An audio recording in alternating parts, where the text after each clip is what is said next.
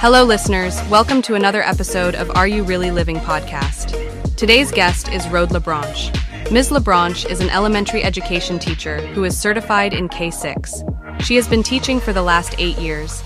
She has taught every grade in the elementary level except for 6th grade. She is a believer of motivating students to strive to do their best. She has a passion for teaching because she can be a role model to her students and watch them succeed and grow as individuals. She obtained her bachelor's degree in elementary education at Florida International University. Let's welcome our host, Mr. Enrio Longchamp, and our guest, Rhode Labranche.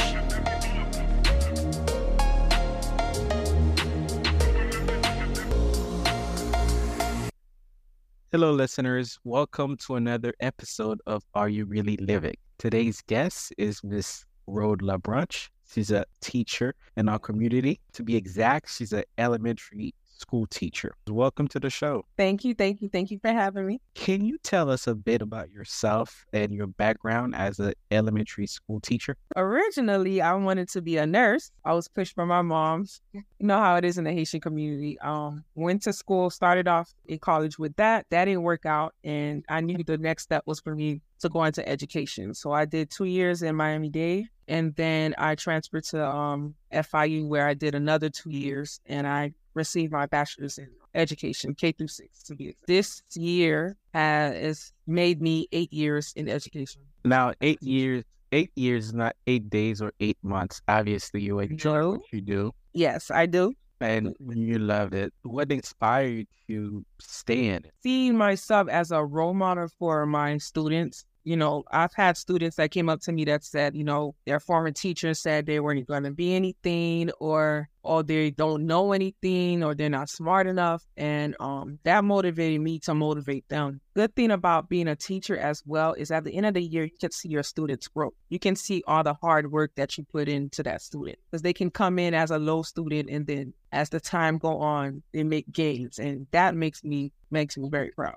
you know, that I did my job. For people that don't know, the FCAT is no longer part of the curriculum. What has replaced the FCAT, and what are the requirements now? So after the FCAT, they replaced the test with something called FSA, Florida State Assessment. That is no longer in use anymore. And I think as of last school year, it's now called the FAST test. I'm not sure all the grades that get tested on it, but I know for the grade that I'm currently in, 5th grade, the students are tested on reading, writing, math, and science. I think they start in, I believe, because it's new, I'm not sure like which grades, you know, get tested on it, but I only know about the grades that I'm teaching. But when you first started, the FCAT was still around? No, it was the FSA, I believe. It was another test called FSA. Now, what are students saying about those tests?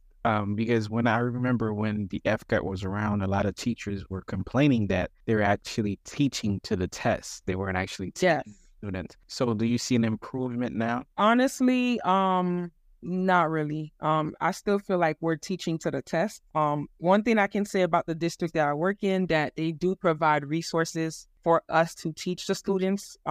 But however, it's not like how when I was in school, how we were able to learn certain things at our own pace. Now it's just, you know, everything is rushed. And I don't think a lot of the students are grasping what they're learning. Now we have to talk about the pandemic. Yes. How did you navigate this situation during, I believe, it was a year and a half? How were you able to interact with your students, walk us through that? Okay, so when the pandemic first happened, automatically, obviously, you know, nobody knew what to do. So we automatically had to teach through Zoom. We had to learn, as teachers, very, very quickly.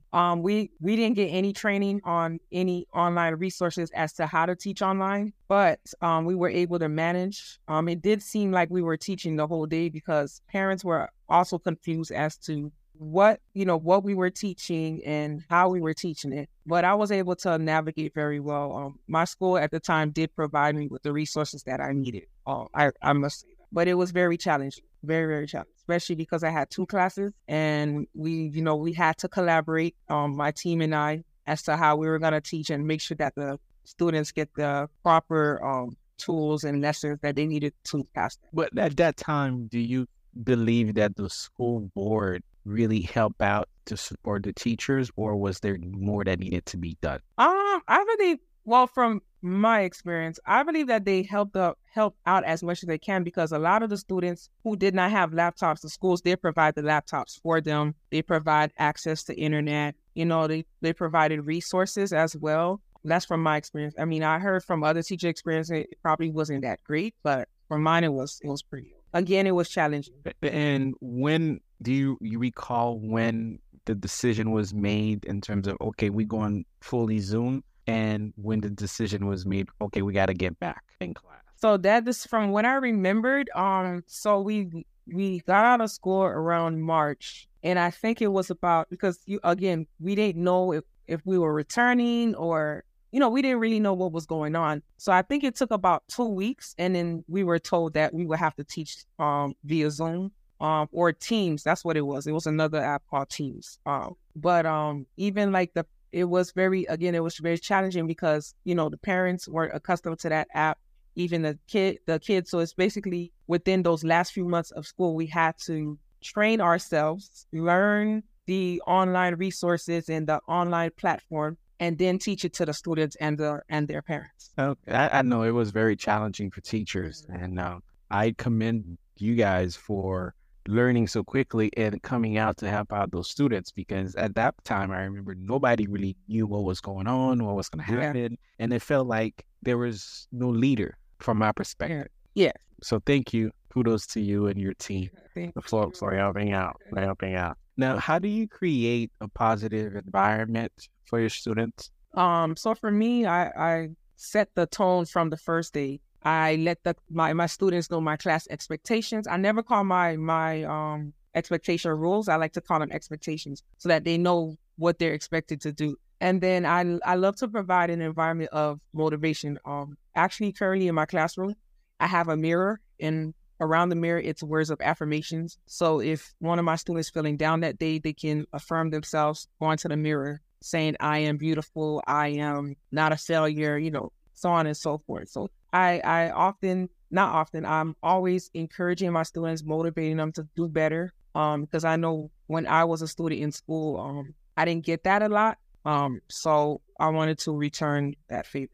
And I also wanted to make sure too that I was very impressionable upon my students, that they will know that they at least had one teacher that pushed them to do better. I always told myself I always want to make a difference in my students' life. And you are doing that. I think you're doing that daily. What about, how do you manage cell phones in the classroom? Is that an issue for you? At the moment, no. Again, that tone is set on the first day. So as a teacher, if you don't set that tone, like, hey, these are my expectations, and then not only just setting those expectations, but modeling that as well. So if the students see me on my phone all the time, guess what they're going to do? They're going to want to be on their phone, and they're going to make an argument like, hey, I always see on your phone while we can't be on our phone. Another thing I implemented in my class is I have a charging station. And then, I tell the students, hey, you want to charge your phone? And they forget that the phone is in the charging station, so they leave their phone there. So that encourages them not to be on their phone. Also, I've noticed with other teachers, a lot of the classes are very boring. Because me as a student, I used to get bored a lot. So what I try to do is try to keep the class engaged as much as I can, and that's another way that prevents them from being on their phone. That's a good idea. The reason I brought up this question is because I was watching the news the other day, and there was a school, I believe it's over in Alabama, where they're implementing this rule where students have to put their cell phone in a bag, in a seal bag. When you go to a theater or bag or something? Ziploc bag, not a Ziploc, but it's designed to keep the phone in during the school day, and they can't take it out. It's like locked in. So that's what that school district is doing, is they putting the students' phones in that bag. It's locked away throughout the school hour, and they get it after. So they'll be able to open the bag essentially after. So who is holding on to the bag? Is it the teachers or the students? Oh. As they come in during the day, they are provided that Ziploc bag, and then they place their phones in it, and it's locked, and they can't open it until after school hours. someone has the key to that. It's actually not a key. It's a magnet. They have It's a magnet. Yeah, it's a magnet throughout the school, and then you just tap the bag on the magnet, and then it unlocks it. Oh, okay, that's cool. Okay, I have not heard anything about that yet, but I'm pretty sure they're gonna bring it. They're gonna implement it in the Yeah, schools. I think it's a cool idea. Okay. Yeah, yes and no. Because I just feel like sometimes it's a good idea, yes, but then it's not a good idea because again, it's a distraction. Sometimes I do admit that in the past I let the students use their phone only to like if we're doing like a educational game or something and they can access the app through their phone. That's the only time Can you share with us a memorable moment experience you had as a teacher? I have several. Like the top two? Okay, so about a year and a half ago, I had a student. He was a Hispanic student. He came from a different country. I don't remember where exactly, but it was during Teacher Appreciation Week. And he came up to me, he wrote me a little card, and he said, I did not like math until you started teaching it. And that hit me. Like, I was like, wow. Because a lot of times as teachers, it's not easy to get up there and teach because you have to teach to where the student understands what you're teaching. And if they don't understand what you're teaching, you have to come up with a different strategy, another method to teach them to understand the lesson. But when he said that, like, I literally was in shock like, the whole day. And then I had another student last school year who, she told me, she was like, she felt dumb until I became her teacher because the teacher that she had last year didn't really put in the effort into making sure that she learns the material or understand what she's learning. So you could tell when she first got in my class, she was very uninterested in learning. And then as I implement stuff, like I do small group, I teach in whole group instruction, then I do small group, which is more, personal, one-on-one or like a group setting. And I just drill that motivation. That's another thing. Like you have to affirm these kids because they don't get it at home. They don't get it from other, family members, and we as teachers, we're like with these kids at least, basically most of the day. So we're basically their teacher, their parent, their counselor. And we have to, motivate them and, give them confidence, but those were the two most memorable. For a parent right now that's listening to you and doesn't understand the difference between charter school and public school, what would you say to that parent? So charter school is also a public school, but it's a school of choice. So you don't have to live in the vicinity of the school to go to that school. So if you wanted to go to a charter school in Sunrise and you lived in Hollywood, you can't. However, if you wanted to go to your neighborhood school and you lived in Sunrise, but the school is in Hollywood, you can't go there. Can't go there because it has to be in the vicinity of us. It is a little different because they don't always go by the district's schedule. Like I always tell parents, do your research on the school because that is very important. Charter is not, this might sound bad, charter is not always good. Do your research. Could you elaborate on something that is not particularly fun when it comes to charter? From my experience, a lot of the charter schools have a lot of teacher turnovers, which mean that teachers do not stay at the school. Because I remember when I was growing up, I had teachers at the same school for, 20, 30 years. You go to a charter school now that has a lot of teacher turnovers, a lot of teachers are quit, or whether it's at the end of the year or mid-year. And then that really affects your child, especially when mid-year, because now they're stuck finding a teacher and then your child is missing instruction. So in other words, basically what you're saying is if you notice that the school has a high turnover when it comes to teachers, to basically, double check and not just double check, and also, check with the curriculum. You as a parent, like you as a parent have rights. Check with your child teachers, ask questions. What are they doing in the class? It is a tough job, and it is tough managing several students at one time. But, if you're one of those teachers that are organized and also you have the support of a parent, it really helps a lot.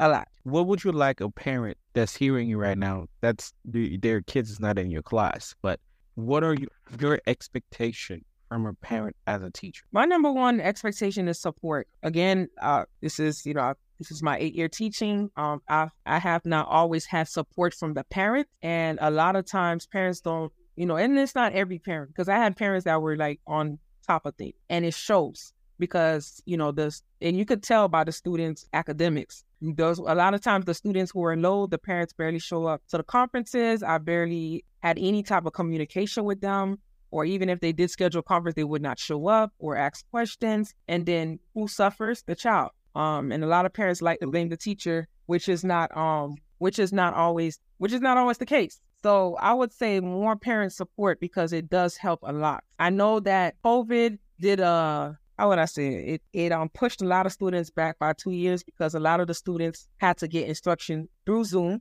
and there was nobody monitoring them at home. So it pushed them back at least 2 grades, and a lot of parents had to work. But as a parent, I would say at least 30 minutes every night. Hey, what did you learn in class today? Let me see your homework. Let me check it. That would help, because then I would be holding the child accountable, and you as a parent would be holding the child accountable. Because that helps you as well. Not only helps you, it helps the child as well. Yes. And also with that, I want to add something too. It also helps with the behavior in the classroom. A lot of people are blaming the teachers for classroom management, lack of classroom management. But a lot of times it's the way the parent is parenting that child. So if they could get away with things at home, they feel like they can come to school and get away with it. And I feel like it's not fair to the teacher, because I found that a lot of my students, they lack structure at home. So when they come in the classroom, they exhibit that same behavior. So if you're not parenting your child, us as teachers, we see it. If you are, we see it and we experience it. But yeah, I say more parentals. How do you handle discipline in terms of a child is misbehaving in class? What do you do? Yes, there is protocol. So what I do is I try to learn because a lot of times the behavior is attached to something that's going on at home. A lot of it could be lack of attention, because I have students that have several siblings, and they're probably the middle child or youngest, or the oldest rather, and the parent is more focused on the younger siblings than the older ones. It could be, had students that were in foster care, that living environment was tough for them. So they come to school and they act out because that's their way of crying out for help. So what I do is I learn them, I speak to them, I try to relate to my students as much as possible. And I find that reduces the behavior a lot. Talking to them, knowing how to speak to them, motivating them. I'm not saying being their friend, because, I'm a teacher. I'm not friends with my students, but I try to be that, I don't want to say parent, like that person that they can, go to for help, or, that safe place. You get what I mean? Yeah. In other words, they're mentor. They look at you as a mentor. Be a mentor to them, because a lot of times these kids need it. They don't get it at home, and they need it. And I'm telling you, that helps with the behavior. I had this one student one year, no teacher couldn't stand him in their class. And when he would come to my class, it was fine, because, I spoke to him. I spoke life into him. I gave him words of affirmation, and he saw me as somebody that actually cares about him. Now, the other teachers he was giving a hard time, they did show that they didn't care. They were constantly wanting him out of their class, but he would always find my class as a safe space. So that helps a lot with the a few years from now, we're definitely going to see some of your students running for office. I hope so. In Congress and Senate. I hope so. The White House. I've even encouraged them, hey, if you remember me, invite me to your high school graduation. I will come. Or your college graduation, or even your wedding. I would come. Now let's talk about yourself in terms of adventures. What have you done lately that is very adventurous that you will consider fun in terms of traveling or, jet skiing, something that people don't do every day? Honestly, I haven't been doing anything. I'm actually in a season now where I'm learning how to take care of myself, because I'm so used to taking care of everyone around me and, not doing things for myself. So I haven't done it in a while. I did start roller skating again. I don't know if that counts. That counts. I haven't gone zip lining or, jet skiing in a long time. It's been a while. You know what? Remind me. My next break from work, I need to do something like that. Okay, kayaking, to get outdoors. I haven't done those things in so long. Oh my God. Now let's talk about HSO really quickly. You and I, we travel with many of our friends to, I believe we went to DC. Yes, we did. New Orleans. We went to New Orleans. Between those two trips, what did you learn? Prior to that, you were not really into the compas scene. No, I was not. So can you talk about, what did you learn and how you embrace compa after that? Speaking of compa, I really learned how to dance compa. Like, I mastered it. Just learning from, my HSO team members. What I also learned by going on these trips was to learn how to network, because I was always shy growing up. I didn't, I was kind of awkward in social settings. I mean, it doesn't seem like it now, but that was me back in the days. But it really taught me how to network, how to speak to people, how to, when we had attended a conference, I learned from those people how to be a leader. That was another thing, how to be a leader, how to conduct meetings, because we were part of the e-board of HSO. So I learned a lot. And then meeting a lot of people, it really helped because, now I still keep in contact with some of these people. Yeah, those were the years, Yeah. They were the years in terms of the friends we made at that stage. The real one are still here. We talking about 8 years later? Yeah. Oh my gosh, it's been that long? Yeah. Wow. The real one are still there. They're still around. There's some people that I can pick up the phone at any time. I need assistance with anything. I know those people will help out. Yeah. And those relationships were. Still think about those days. Like, I'm like, man, we had I really had a good college career. I really had. The best thing is I got out of my comfort zone, because I was this close to not joining HSO. But I'm so glad when they had the student club fair that day, I was like, man, I have to join an organization, and I don't regret it. As we are closing, in terms of, we want to say thank you for stopping by, but especially being a teacher. I know it's not an easy job, and it's because you're passionate about it and you enjoy it. That's why you're in it. Honestly speaking, me personally, I would not be able to be a teacher. I heard that. I hear that a lot. I can't. So thank you very much. Thank you very much. You're welcome. Thank you for having me. I feel honored. No. Want to be on this show? And I'm happy to support. So when do you do tutoring? If anybody listening that wanted to reach out in terms of tutoring, I don't do tutoring anymore. I know a couple of people that do. But also I know a lot of schools offer it. So check that out at your child's. You got it. With that being said, thank you for stopping up by Are You Really Living? And thank you again for all your hard work in the school system. And we'll talk soon. Alrighty. Thank you.